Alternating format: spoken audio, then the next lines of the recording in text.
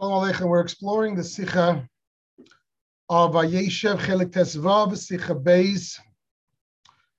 So the Sikha is based on the first pasuk in the Parsha. Vayeshev Yaakov be'eretz Magurei Avi be'eretz Canaan. Yaakov settled in the land of his father's sojourning, the land of Canaan. And Rashi quotes the Medrash, Yaakov, in Hebrew, Bikish Yaakov Leishe B'Shalva, Kafetz Olav Rugze Shal Yosef.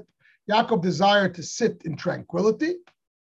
And when it was sprung upon him, the issue of Yosef, he went through so much.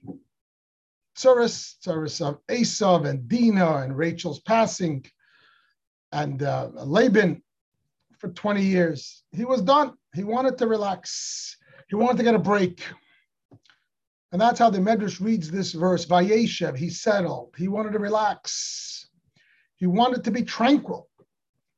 And God in turn said, no, it's not going to happen. And he sprung upon him the greatest challenge of his life, perhaps the issue of Yosef's abduction, and etc.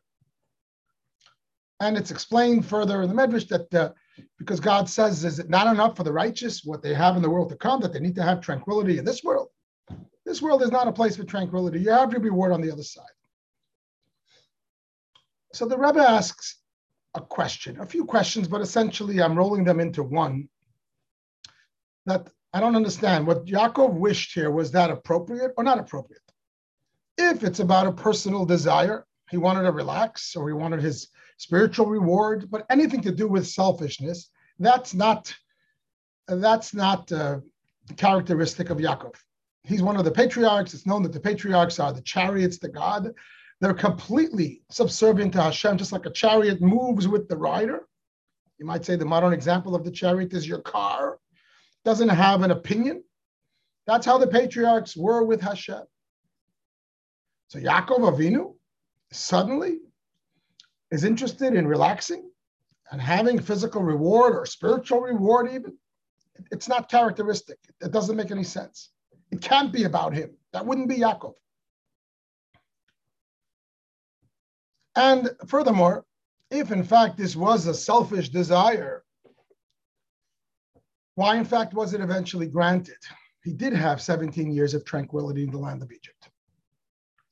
So for both of those reasons, it's clear that Yaakov, says the Rebbe, on a deeper level of interpretation at least, this is not about him finding tranquility. This is a whole different thing. This is not about him looking for peace of mind or reward or spiritual reward. Yaakov is a servant of Hashem. This is part of his avodas Hashem. It's part of his service. His tranquility means something that will contribute to the plan of Hashem, period. That's all it is. It's all about Hashem. What can it mean? So I'm going to present the headline of it, and then the Sikha will illuminate what it means. We know the purpose of creation and the Torah is to bring heaven to earth. Dira b'tachtonim, a home for God in the lowest place. And this is sometimes referred to in the Torah, the Gemara. But the purpose is to make peace on earth, tranquility on earth. Between who and who? Between God and the world. Nominally, at its birth, at its creation, the world is an enemy of God. God is completely concealed. It's the only place, this lowly world, where God can be concealed, where absolute truth is the only thing that's not visible. So the world is not at peace with God. The purpose of Torah, the tzaddikim, and the righteous, and all of us through our mitzvahs, is to create that peace, is to bring heaven to earth, which is what the Messianic era is all about. And I guess through that, there will be world peace as well. But essentially, when we talk about peace, first and foremost, we're talking about peace between God and the world, where the world will embrace its maker, and conversely, God will be comfortable here, where everything physical will express the truth of its essence, which is Hashem. That's the true peace, or in the language here, tranquility, more than peace. And that's what Jacob wants. He craves that after all the years of his service. And he elevated the sparks and of Esau and then of Laban and this and that and the other. He did so much of his service on the high, lofty level of Jacob. He's ready for tranquility. Translation, he's ready for Dira b'tachtonim. He's ready for Mashiach. He's ready for this truth that he accomplished, this tranquility, to be seen and felt in the world, or if not yet in the whole world, at least within himself. He wants to feel what the world will be like when Mashiach comes in that perfect world. And it's known that while you and I cannot feel it, our mitzvahs, to be sure, accomplish it, but we will not feel it until Hashem puts on the lights. And suddenly we'll realize that all the mitzvahs that were done for 3,000 years were really bringing that tranquility, that peace on earth, bringing the divine down through the godly sparks and the mitzvahs, what have you. But we won't see it until the end when the lights go on. However, the righteous, they sometimes can merit to see it. This is considered almost heaven on earth. And Yaakov wanted that. And why would he want it? Not because just so he can have his reward of heaven on earth, but because if he, as the righteous tzaddik of the generation, would be the first Jew to feel truth, to feel what it will be like in the ultimate when the Mashiach comes, that heaven and earth are total friends, they're in total tranquility. That is a huge step forward to accomplishing that goal cosmically, when the whole world will feel it. So this is all about his service. This is not about him relaxing on this deeper level. It's not about him looking for reward. It's about him desiring desperately for God's plan to go to fruition, at least within the person of himself, which will be a precursor to it being felt globally. Bikesh, so we read now the line of the Medrash, Bikesh Yaakov Leisha B'Shalva. Yaakov desperately wanted to settle, to bring godliness down in a way of tranquility where the world and God are in peace. There was nothing wrong with this. This wasn't selfish at all. This was fulfilling God's purpose. But as we're going to see in a moment, a little bit later in the Sikha, it wasn't yet time. On the Hasidic level, it wasn't yet time. It was a bad request. It's a great request. However, this requires one more step. Yosef going down to Egypt and becoming viceroy and everything else that happened. And then Yaakov did have it. And that's how the rest of the Medrash is read. It was sprung upon him, the issue of Yosef. Translation in the way the Rebbe is explaining on the Hasidic level, the issue of Yosef was the one missing piece. However, when Yosef came about and he went down to Egypt and everything that happened, Yaakov did in fact experience tranquility, physical tranquility, which is a reflection of the tranquility that we're talking about here, the revelation of Hashem, to be felt within him in an open way, the way it will be in the time of Mashiach. As we will explore a little bit later in the Sikh. And to explain this, what is so special, what is so difficult, what is so miraculous about this tranquility? And if it's so great, how come he couldn't do it without Yosef? And what about Avraham and Yitzchak? Why couldn't they do it? What is this all about? So the Rebbe, I'm going to step back, and the Rebbe preface it by talking about mitzvahs. Because the mitzvahs are the thing that create the Dirubah Tachtonim, that bring Hashem to earth. That whatever it takes to bring Mashiach, to make the world holy. The mitzvahs bring Hashem to earth, they elevate the sparks, they connect God and the world. Now in mitzvahs, the Rebbe points out, we find two opposite extremes.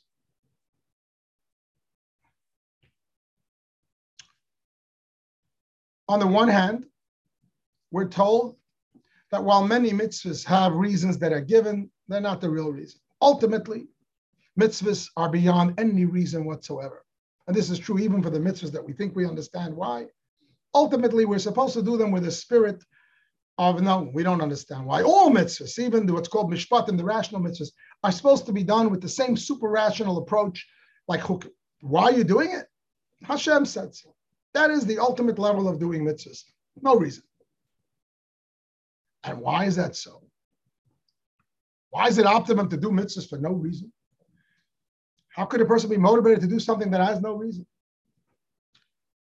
So it's explained because if you think about it, the things that are most important to us have no reason. Anything that we want for a reason is not all that important. It's only reasonably important. It's a means to an end. However, when I want something for no reason, it's because I really want it, period. Think about life.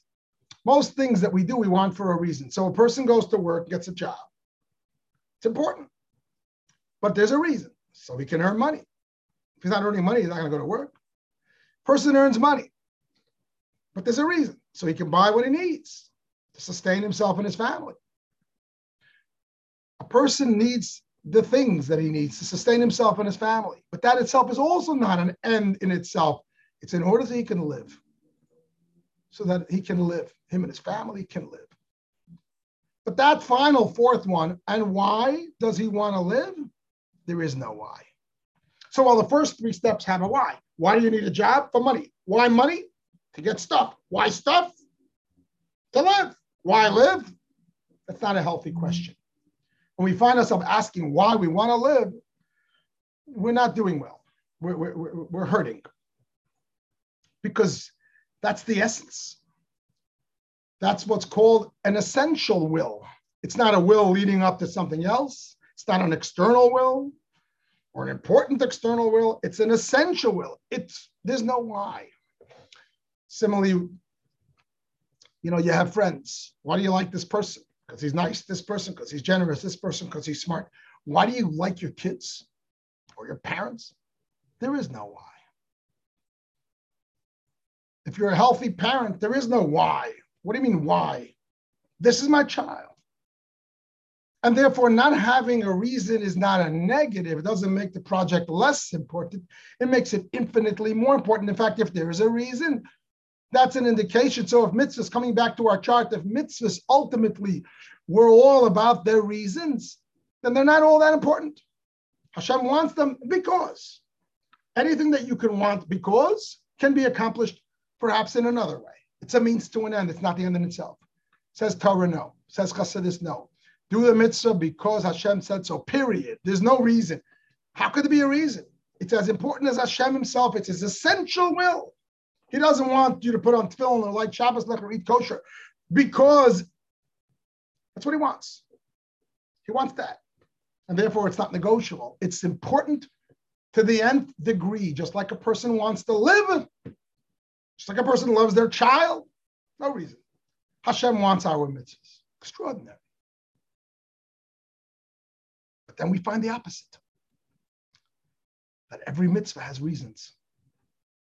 Let alone the mitzvahs of mishpatim, the judgments, the rational mitzvahs, and even the edus, the testimonies.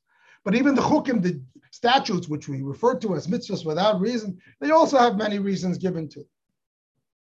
Many reasons. There are 4 levels of Torah study, arguably, right? The pshat, the literal, and the allegorical, and the hint, and the mystical. And on every one of them, there's reasons for each mitzvah. Chassidus will tell you an explanation for every mitzvah in all the 4 worlds, Atzilus, Beria, Yetzirah, see all the worlds. There's any number of reasons for mitzvahs. If you start studying Torah and Chassidus and Kabbalah and Medrash, all of them have different reasons for every mitzvah, including the so-called chukim, statutes that have no reason. So how do you reconcile these 2 total polar opposites? On the one hand, by definition, it can't have a reason, because if it does, it's not God's essential will. On the other hand, it's got all these reasons. And they're part of Torah. That means they're true. They're not excuses, chas v'shalom. Another point where we find opposites in mitzvahs. On the one hand, we're supposed to do mitzvahs for no reward. It's in Pirkei Avos, chapter 1. Do mitzvahs not for reward. Why would you do it for reward? That's so foolish and shallow. And it goes in line with the first point. If mitzvahs are Hashem's essential will, you're doing them for a reward? They're beyond reward.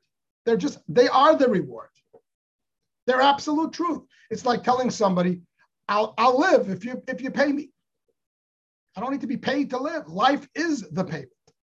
Doing mitzvahs is the payment because it's the end in itself. And therefore, it is axiomatic that the optimum way of serving Hashem, the right way, is not for reward.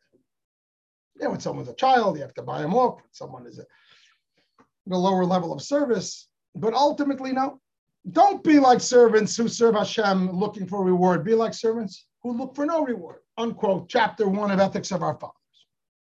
Because it's Hashem's essential will. It's life itself. You don't need to be paid off to live. to do something so essential. And yet, there's the other side too. Maimonides says that one of the principles of faith is that there's reward and there's punishment for our deeds. And this is not just the fact that Hashem is just, oiling the wheels a little bit, greasing the wheels to make it sweeter. It's a principle of faith.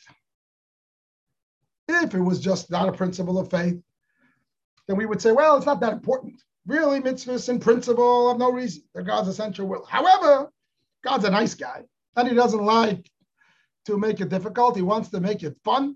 He doesn't like to take away reward for anyone and any creature, even an animal. So he's giving us rewards, but that's not what matters. It's childish.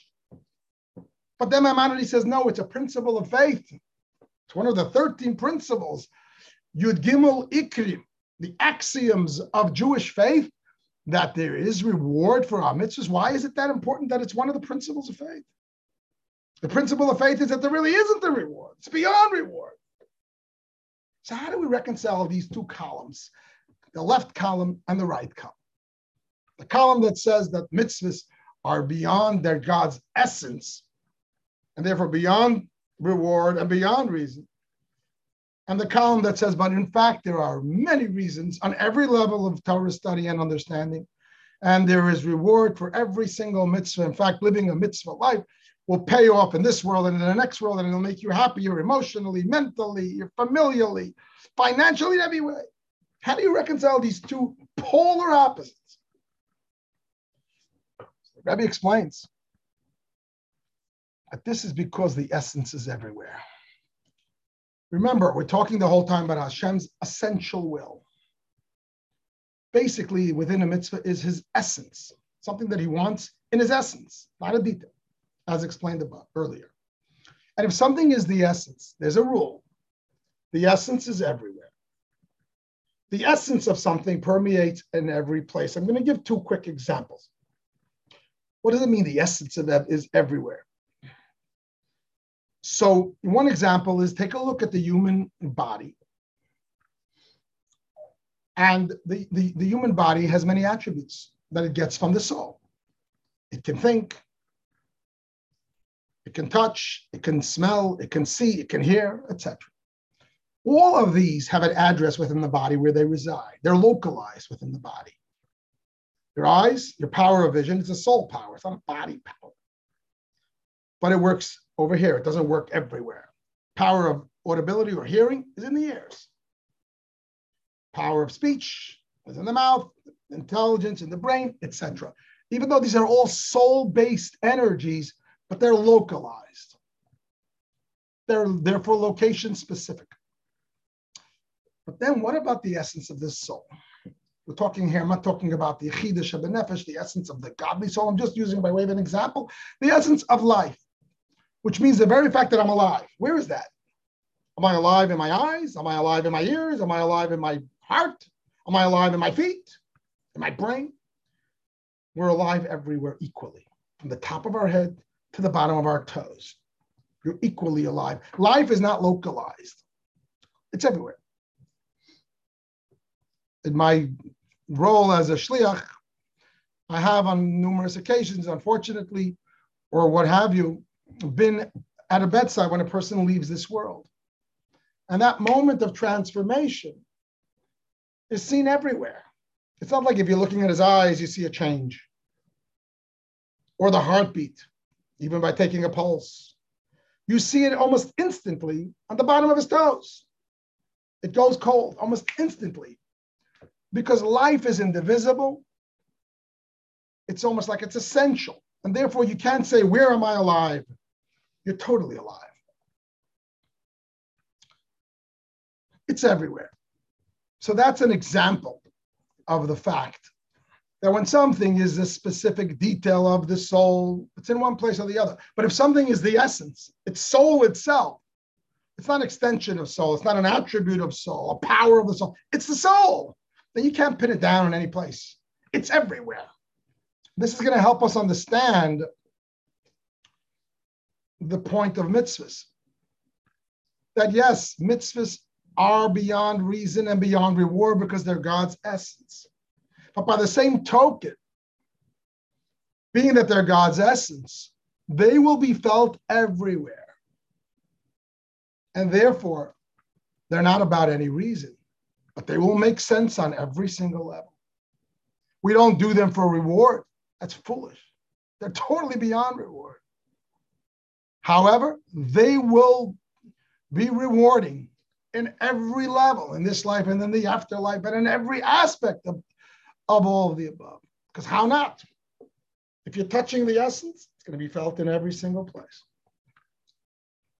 This helps us explain the two extremes of mitzvahs. And how, therefore, the left column and the right column go hand in hand.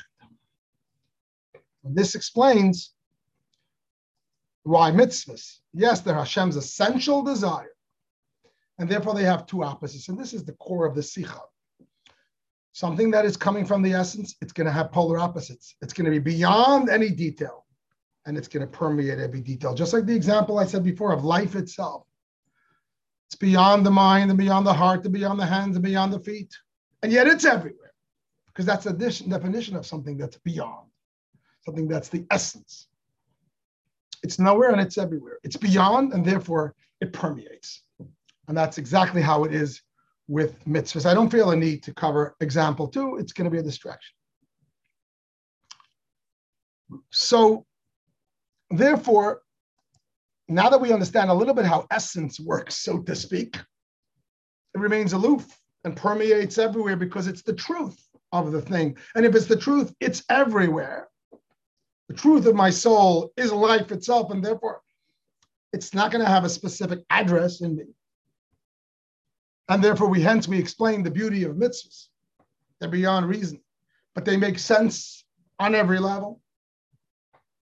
They're beyond reward, but they will reward every aspect of life and every form of life and in every level, because how not? It's Hashem's essence. Essence is felt everywhere. It's a difficult concept, but the Rebbe is making sense of it.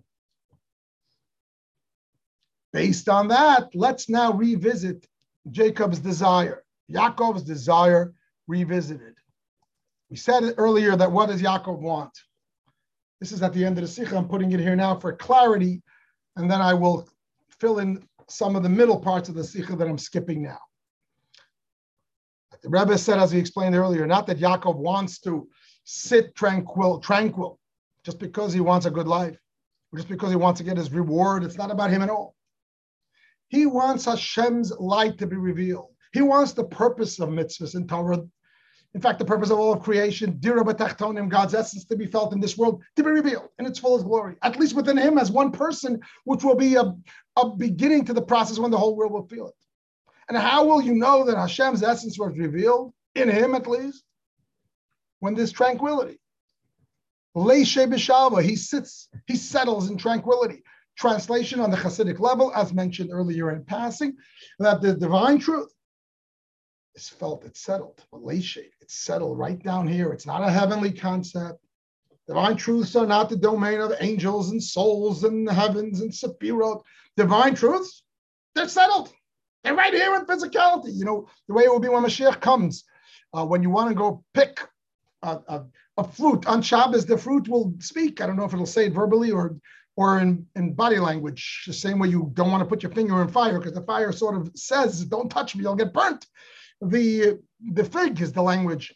The fig will say, don't pick me, it's Shabbos. Because how could you? It's Shabbos. Today, that's not the case. Today, you just see a fig. And God forbid you could decide to do it because we don't see the truth of creation. When the truth is revealed, the fig will say, what do you mean you're picking me? It's Shabbos. It's Hashem's world. It's fire. You can't do this. It's impossible. And Yaakov wants that to be felt within him at least. And then through him, eventually through the world. And that's what it means. Leishe b'shalva. He wants to settle the divine energy, permeate the world in a way of tranquility, the ultimate of the peace of heaven and earth, the peace of Dira B'Tachtonim, of God's essence. Shalom ba'olam, the language is. The Torah was given to make peace on earth, which in essence means that godliness and worldliness go hand in hand because the world is just an extension of Hashem. and he wants it to be revealed. He doesn't want it to be that way just in essence, that it's hidden. And one day when Mashiach comes, we'll have it. He wants to feel it. He wants to feel the tranquility. He wants the world to feel, at least to him, as a home for Hashem. And why not? Well, what do you mean, why not? Mashiach's not here yet. Then how can you feel Hashem in a physical world? It's hidden, it's physical. Remember what we just said. If you touch the essence, it permeates everything. Of course, Hashem is beyond everything, but he's the essence of everything. And therefore, it should be felt, it should be obvious in his soul and his service of Hashem. The Rebbe says that really, why was Yaakov the first one to do this?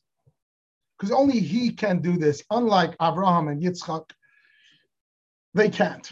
And the Rebbe explains this very briefly, that as the text says, he settled in the land of his father's sojourning. This is so beautiful. It's based on a mimer, this Sikha. So therefore, there's so much beautiful, if you will, Hasidic poetry, where everything just fits in perfectly. He settles in the land of his father's sojourning. I, on purpose, on the top line of the screen, I put the apostrophe after the S, because in the Hasidic context, it refers to both Abraham and Yitzchak. To them, the land was a place of sojourning, a place of Megudeh, of a ger. They were foreigners here. Abraham and Yitzchak, such lofty souls, they were uncomfortable in the physicality. They didn't see the physical world as hospitable to godliness. The language in the Sikha is that they were really on the level of Atzilus. They were really somewhere in heaven, because that's what a tzaddik is. It's a soul from heaven. And they were visiting. And they were standing in the perch of heaven, even though they were physically on earth, but they stayed away, they stood in heaven, and they shone divine light, hospitality, digging wells, whatever they did in their service.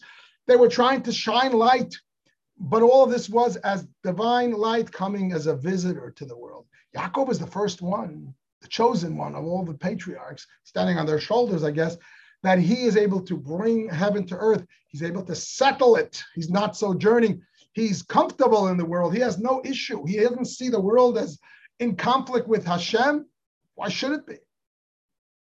And the reason is because he's known as the middle pillar. Avraham is the right, chesed, love. Yitzchak is the left, gevurah, discipline. Yaakov is the middle, compassion or truth. And it's known that the middle pillar goes all the way from end to end. This is symbolized, so to speak, or embodied in the Mishkan, the tabernacle, which each wall had pillars that held the wall together. But there were two pillars that only went halfway. A top pillar that went halfway and a bottom pillar that went halfway. Each of those went from end to middle. But then there was a middle pillar, what's called Briach HaTichon, the central pillar, which went from end to end. Kabbalistically, the other two pillars that don't go all the way, they represent Abraham and Yitzchak respectively. Because each of them has an attribute, and it only goes so far. Abraham's light shines down, Yitzchak's light brings it up, but at the end of the day, heaven and earth are still, you can't connect them. They're too distant. Whereas Yaakov represents the attribute of truth. Truth goes from end to end. And it's not the place here to explain it in detail, but suffice it to say that being that Yaakov, what does it mean that he's truth? He goes all the way to the essence of Hashem. And as per the conversation here, once you touch the essence, it goes from top to bottom. And that's the reason why Yaakov is able to reconcile both Abraham and Yitzchak. He has a harmony between kindness and discipline. They're two opposites. How can you bring together opposites, fire and water? And the answer is, if you feel the essence, then they get along. Think about the human body. We have a mind and heart. They're very opposite. And yet, if they both realize they're part of the same person, they work hand in hand. We have hands and feet. They're very different. But if they realize they're part of the same person, they work hand in hand. They're not in conflict. So it's just a shallow explanation for the concept that when you reach the essence, the middle pillar goes all the way to Hashem's crown, to the essence. If you ever saw a Kabbalistic diagram, the middle column goes all the way to the crown of Hashem and all the way down.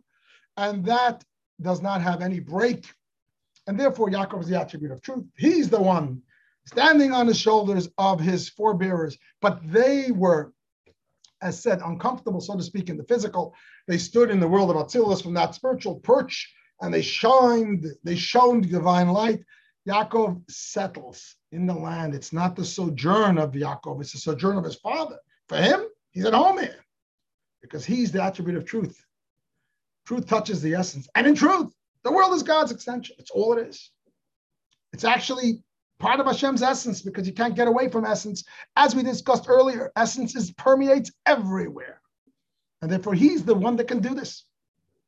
He's the first one to have this dream, to wish to sit in tranquility, to settle godliness in a place that is completely tranquil with God's truth right here on earth. Says the Rebbe beautifully that Hashem said, you're right, it's a good idea, but you're not quite ready yet. You have to have one more step of Yosef, who's the extension of Yaakov. And Yosef has to go down to Egypt and be a slave there, and then become viceroy there, and then transform the world.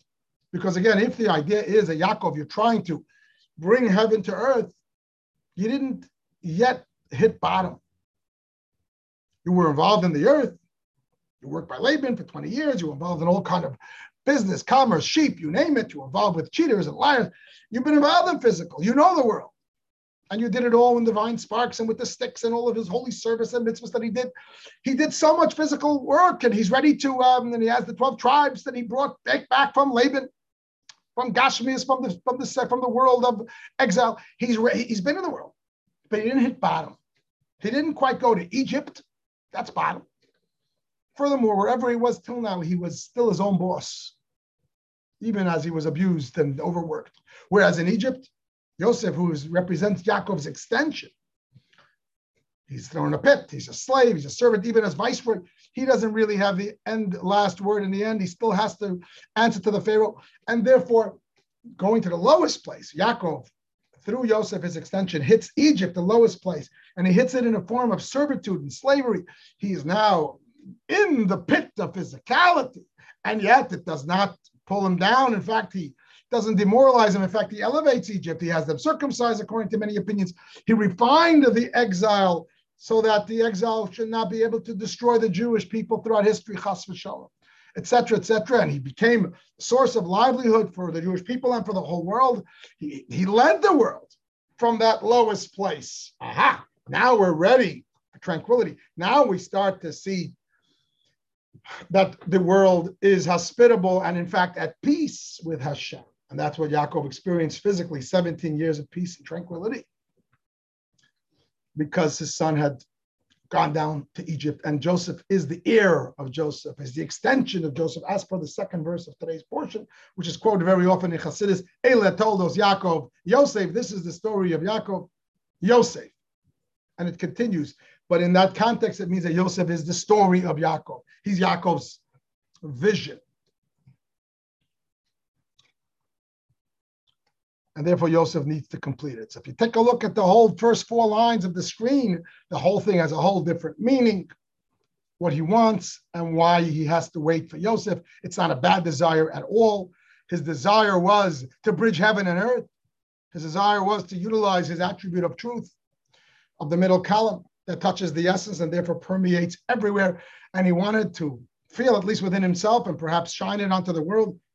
Eined Muvade, there's nothing but Hashem. The world is Hashem, because his essence is felt. And when you touch the essence, it's total infinity. It reaches everywhere. There's nothing excluded. And that's really what's happening here. Once that is accomplished, so I want to revisit a few details in the Sikha that seem to me to fit very neatly into those 2 columns, which makes it easier to conquer. I'm not touching every single aspect, but much of the aspects of the Sikha.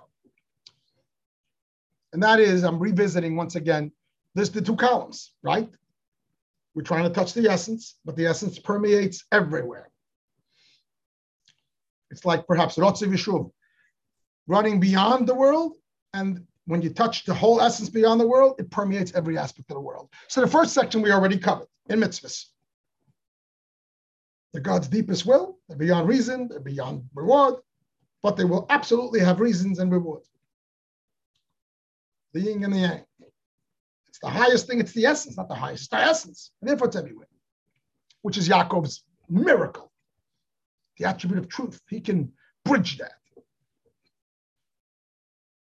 So the Rebbe says, we find this, and this was Yaakov's wish to feel it in himself. How does a person feel this? You and I not necessarily, but the righteous can feel it. There's a concept of you get your reward in this life, and that's what Yaakov wanted. He wanted to see Mashiach within his lifetime, even before the time came, as for the reasons I said earlier, because it would be a stepping stone to bringing it to the whole world. So what does he need? He needs these two attributes. Again, since the concept of Mashiach, where heaven and earth are tranquil, requires two extremes. Requires a recognition or revelation of Hashem's essence beyond everything worldly. And at the same time, therefore, will permeate everything worldly.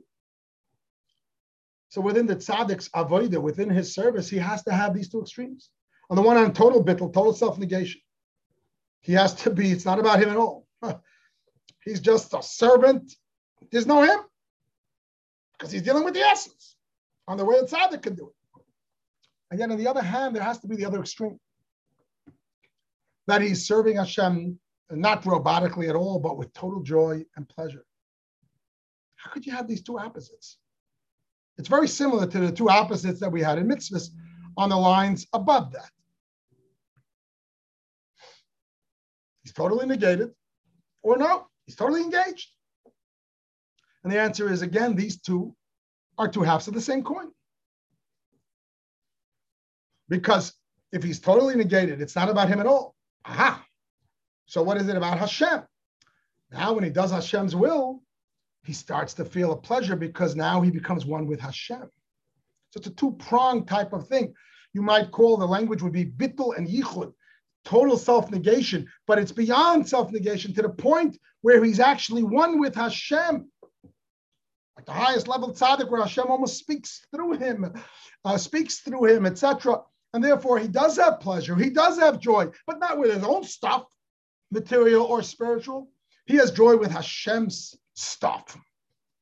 He has pleasure because Hashem has pleasure. And therefore he doesn't have to be robotic about it at all. It permeates him. But the him is all about Hashem. Hashem's pleasure, Hashem's joy, they become his. These are very extreme. Self-negation means there's no experience, there's no human experience. There's nothing. Bittul. Here we're talking about a person who enjoys it, who has pleasure, who has simcha in his service. But on the highest, this is very high level, obviously, but tzaddik, the two go hand in hand. When he's truly batel, truly self-negated, truly nullified, where there is no ego whatsoever. So what's left? Hashem's will. Hashem's will becomes his ego, becomes his personality. And boy, does he have pleasure and joy, because there's nothing more pleasurable than Hashem. So you might say it becomes a oneness. That's what I'm putting in the right column. Very similar to the whole buildup of the Sikha. Something beyond now permeates everywhere. He's bittul, he's negated, he's beyond. There is no him. But by the same token, it will therefore permeate everything about him. And he will bring to the table in his service of Hashem. It will bring pleasure and joy and every attribute. Because it's touched him on his essence.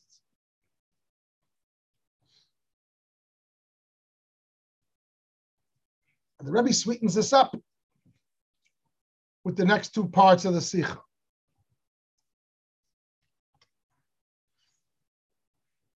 There is something we say every day in our prayers before the Aleinu. And we say, the scholars bring abundance of peace to the world. And he brings two verses. The second verse is, there is a shalom rav le'avei Toratecha, there is an abundance of peace to those who love your Torah. So the Rebbe discusses from the previous Rebbe's a Maimer, I believe it's a Maimer. Now, why does the verse say there's abundance of peace to those who love your Torah? This verse is being brought to prove that the Torah scholars bring peace to the world. It should say there's abundance of peace to those who study your Torah. Why those who love your Torah? And why your Torah? Those who study Torah. So the Rebbe says, because this is exactly the point. What does it mean, abundance of peace? Torah brings peace on earth because Torah reveals Kedusha, reveals godliness. But abundance of peace means absolute peace, which in the context of this conversation means the revelation of Atzmos, the revelation of Hashem's essence, total infinity, where there's no opposition. Essentially, it means Mashiach. It means Geula. It means a perfect world where there'll never be Klippa, there'll never be any place for opposition, because how can there be? And why not? because Hashem's essence is revealed, and the essence is everything. There's no opposition. The opposition is part of the essence. And therefore, obviously, it joins forces with Kedusha, with holiness. So when we say abundance of peace, we're talking about a perfect peace. Hashem's essence is revealed. If Hashem's essence is revealed, and how? Through Torah scholars, because Torah is the revelation of Hashem's light. But specifically, they reveal it. The language is by those who love, not who study Torah, who love your Torah. It's all about Hashem. It's not just about Torah. It's about Hashem because it's about the essence. It's about the giver of the Torah, the essence of Hashem. And therefore, the language is there's abundance of peace to those who love your Torah, not those who study Torah. Study Torah is nice. Those who study Torah out of love for you, for the giver of the Torah, meaning they access the essence, they will have abundance of peace. They will be able to bring that essential light everywhere and create the tranquility that we're talking about, where heaven is earth. And here the Rebbe also explains in detail why it says, those who love your Torah. If we're speaking about the righteous, accessing Hashem's essence, and how do you access the essence as you look in the left column? It's through self-negation. How do I access essence? I put myself completely aside. There's no room for anything else when Hashem essence. Bittul. So it should be more mitzvah-like than Torah-like. Mitzvah-like is more about self-negation. You just do the act. Furthermore, mitzvahs are done in the physical, and they're closer to Hashem's plan of elevating, bringing God to the lowest physical plane. So it should have said that mitzvah people bring peace and abundance to the world, because mitzvah means self-negation and physicality. Heaven touches earth. And yet it says, no, the lovers of your Torah. But the answer is the aforementioned. Torah has a greater unity with Hashem than mitzvah. In a mitzvah, I'm like a servant who's totally negated, and I do what Hashem wants, not what I want. But we're still separate people, Hashem and me. Torah study is a place of unity. It's a little bit like we talked about earlier, the tzaddik's service of Hashem that comes in a way of oneness. The tzaddik absolutely experiences joy and pleasure. Not because he's separate, God forbid. He's even more united. He's gone from the step of self-negation to the step of oneness with Hashem, where he has the pleasure, but it's not about him, it's a pleasure of Hashem. Similarly, Torah study is something that a person's thoughts are aligned with Hashem. It's a much greater unity than the alignment of mitzvahs. Mitzvahs is just putting myself aside. I'm not in charge. I do what he wants like a servant. Torah study, it's almost like my mind is fused with his. And hence the language, this is apparently an explanation of the previous Rebbe, that the Rebbe is borrowing here. That the language is that the abundance of peace, this connection of heaven and earth, this tranquility that the Sikha talks about, comes about not through studying Torah, but through those who will love you, Hashem. That's total negation. But what do they love about you? Specifically Torah, even more than mitzvah. They also have the right column of the oneness, not just the self-negation. The Rebbe adds this piece. All of these obviously make it a puzzle and make it sweeter. The Rebbe adds this piece, which is a direct correlation to what we just learned. That the scholars, the tzaddikim, bring heaven to earth, and as we said before, they bring it in these two-pronged ways, a mitzvah-like self-negation and a Torah-like oneness. The two sides of this sikha, the two sides of the essence, and then permeating. So the Rebbe says this fits perfectly with two commentaries on the first verse in today's portion, the same verse, Vayeshev. One given by the Maggid of Mezrich and one by his successor, the Alter Rebbe, and both of whom are heroes of, if you will, of Yutes Kislev, which happened on the Tuesday of the portion of Vayeshev by both respectively, some 26 years apart. It's famous known that the Maggid of Mezrich was on his deathbed and he was saying goodbye to his students, the great righteous students, the Chavraya Kadisha, the holy people, the holy Chevra, and they were surrounding his bed, etc. And he gave them his blessings and parting words as a group and individually. And then he said to the Alter Rebbe, the founder of Chabad, Reb Shneur Zalman, who was the youngest of all, he said to him, Yutes Kislev is unser Hilula. That Yutes Kislev, that was the day that he's leaving the world. It's our Hilula, which is the Kabbalistic term for a yahrzeit or a wedding or a celebration. Because a yahrzeit is, in a sense, a wedding that the soul joins Hashem.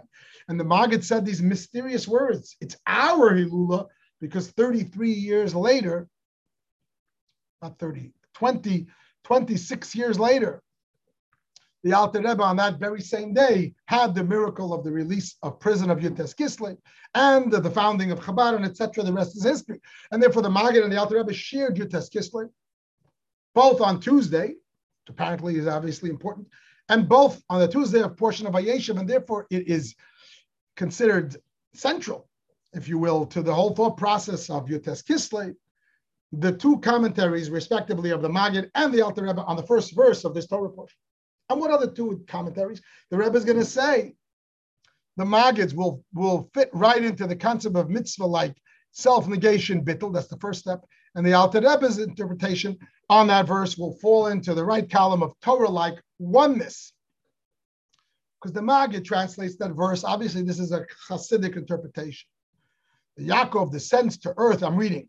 Yaakov descends to earth where he collects the sparks of his father Hashem. That's how he reads that verse. Vayeshev Yaakov, Yaakov sits, he settles, which means he descends. Be'eretz, in the land, that means in the earth. Megurei Aviv, the collection of the sparks. Megurei can mean collection, like a farmer collects the wheat of his father in heaven. And that's how the Maggid interprets this verse. The Alter Rebbe has a whole different Hasidic interpretation. The Yaakov attributes true fear of heaven, Yiras Shamayim, as derived from supernal wisdom. How does he read that into the verse? That's what Vayeshev Yaakov, that Yaakov achieves. He brings down, if you will. Megurei Aviv. Megurei can also mean fear. There's a verse in the Torah, in the portion of Balak, Vayagar Moav. Moav was afraid, and that word Vayagar is used like Megurei could mean fear. Yiras Shamayim, fear of heaven, which is an extraordinary level. When you feel Hashem's presence and Yirei Allah, the higher fear where Hashem is real, not a fear of punishment and not a fear even of sin, but it's a fear of Hashem on a high level of total oneness with Hashem. And where does it come from? Megurei Aviv, it's the fear that descends from his father. Kabbalistically, when we're talking about the soul's service, father means Chachma Ilah, the supernal wisdom of Hashem. So these two columns now represent the interpretation of the Maggid is that Yaakov comes on earth and collects his father's sparks, which basically means mitzvahs, which in the context of our discussion is total subjugation. He's doing what he's got to do. He goes down to the lowest place and he picks up those sparks and he doesn't have an agenda of his own. He's a servant. He's picking up the physicality. He's willing to descend to the lowest place. He's Hashem's servant. Self-negation, like a mitzvah.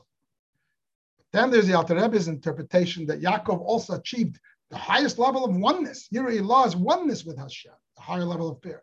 Related to Chachmei Allah, to supernal wisdom, which is the source of Torah study, which in plain English, or not so plain, but ultimately means that what? That he didn't just negate himself to Hashem, but that negation came to the point where he was totally one with Hashem.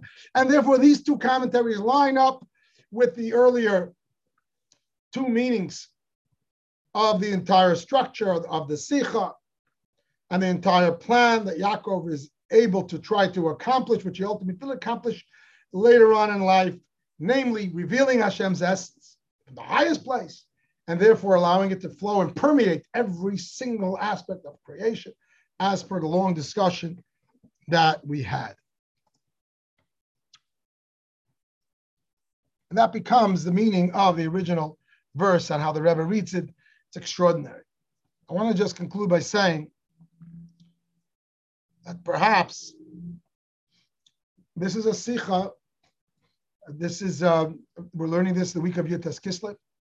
And the Rebbe even mentions Yutes Kislev in the sikha. And what is Yutes Kislev? Chassidus is the oil of Torah. And especially Chassidus Chabad, the oil means that it permeates everywhere. Oil permeates saturates every part of a substance that it's in. It's not one ingredient. It permeates, and therefore oil is representative of Chassidus. What is Chassidus? The essence, especially Chabad Chassidus, the essence of Torah. not the deeper parts, the higher, even higher, but the essence of Torah. And therefore it reaches everywhere. And therefore, because it's the essence of Torah, as per the Sikha, if something is the essence, it reaches everywhere. And hence it became Chabad. Chabad means that the human mind comprehends godliness, which is a contradiction in terms if there ever was one.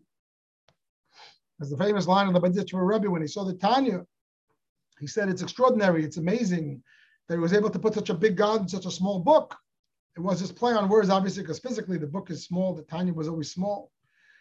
But proverbially, what about the Baditcher Rebbe is saying, he's a great tzaddik. He's not just saying things to play on words. Baditcher Rebbe is saying that Chabad, Hasidus, accesses the great God, infinity, the essence, puts it in a small book, namely Chabad, intellect, the human mind. I don't care how smart you are. It's finite. How do you bridge those two? Because you're touching the essence, and the essence reaches everywhere.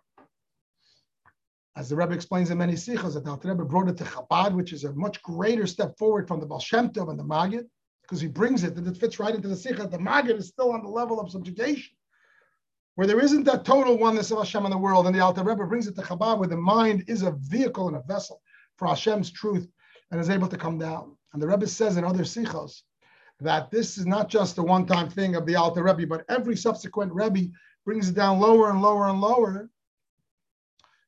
Perhaps, and the Rebbe says elsewhere that with the Rebbe Rashab, for example, in the advent of creating the yeshiva, where the students studied Chassidus just like they studied Talmud, it was a huge step forward to this permeation of this truth. Before Tomchei Tmimim was established by the fifth Rebbe, by the Rebbe Rashab, Chassidus was studied by only great scholars, not necessarily by students. And here it was put into a curriculum of a yeshiva. You study Talmud, you study Jewish law, you study Chassidus. And the reason is, says the Rebbe, because the fifth Rebbe was able to bring it. It was part of his job. He was another level of Yaakov Avinu to touch the essence so much that the human mind, the Alter Rebbe brought it to the what's called the Seichel Eliki, the divine thought process of the divine soul. And the Rebbe Rashab, says the Rebbe elsewhere, brought it to the human mind of the animal soul, which it can be understood. And the previous Rebbe further brought it down and translated it in different languages where everybody could study, even Gentiles understand Chassidus, which is ultimately the plan when Mashiach comes, the whole world will know Hashem. Perhaps this is already poetic license. Just like Yaakov Avinu couldn't accomplish it until Joseph descended to Egypt, until the previous Rebbe came to America. And as the Rebbe talks about it, the lower part of the lower hemisphere.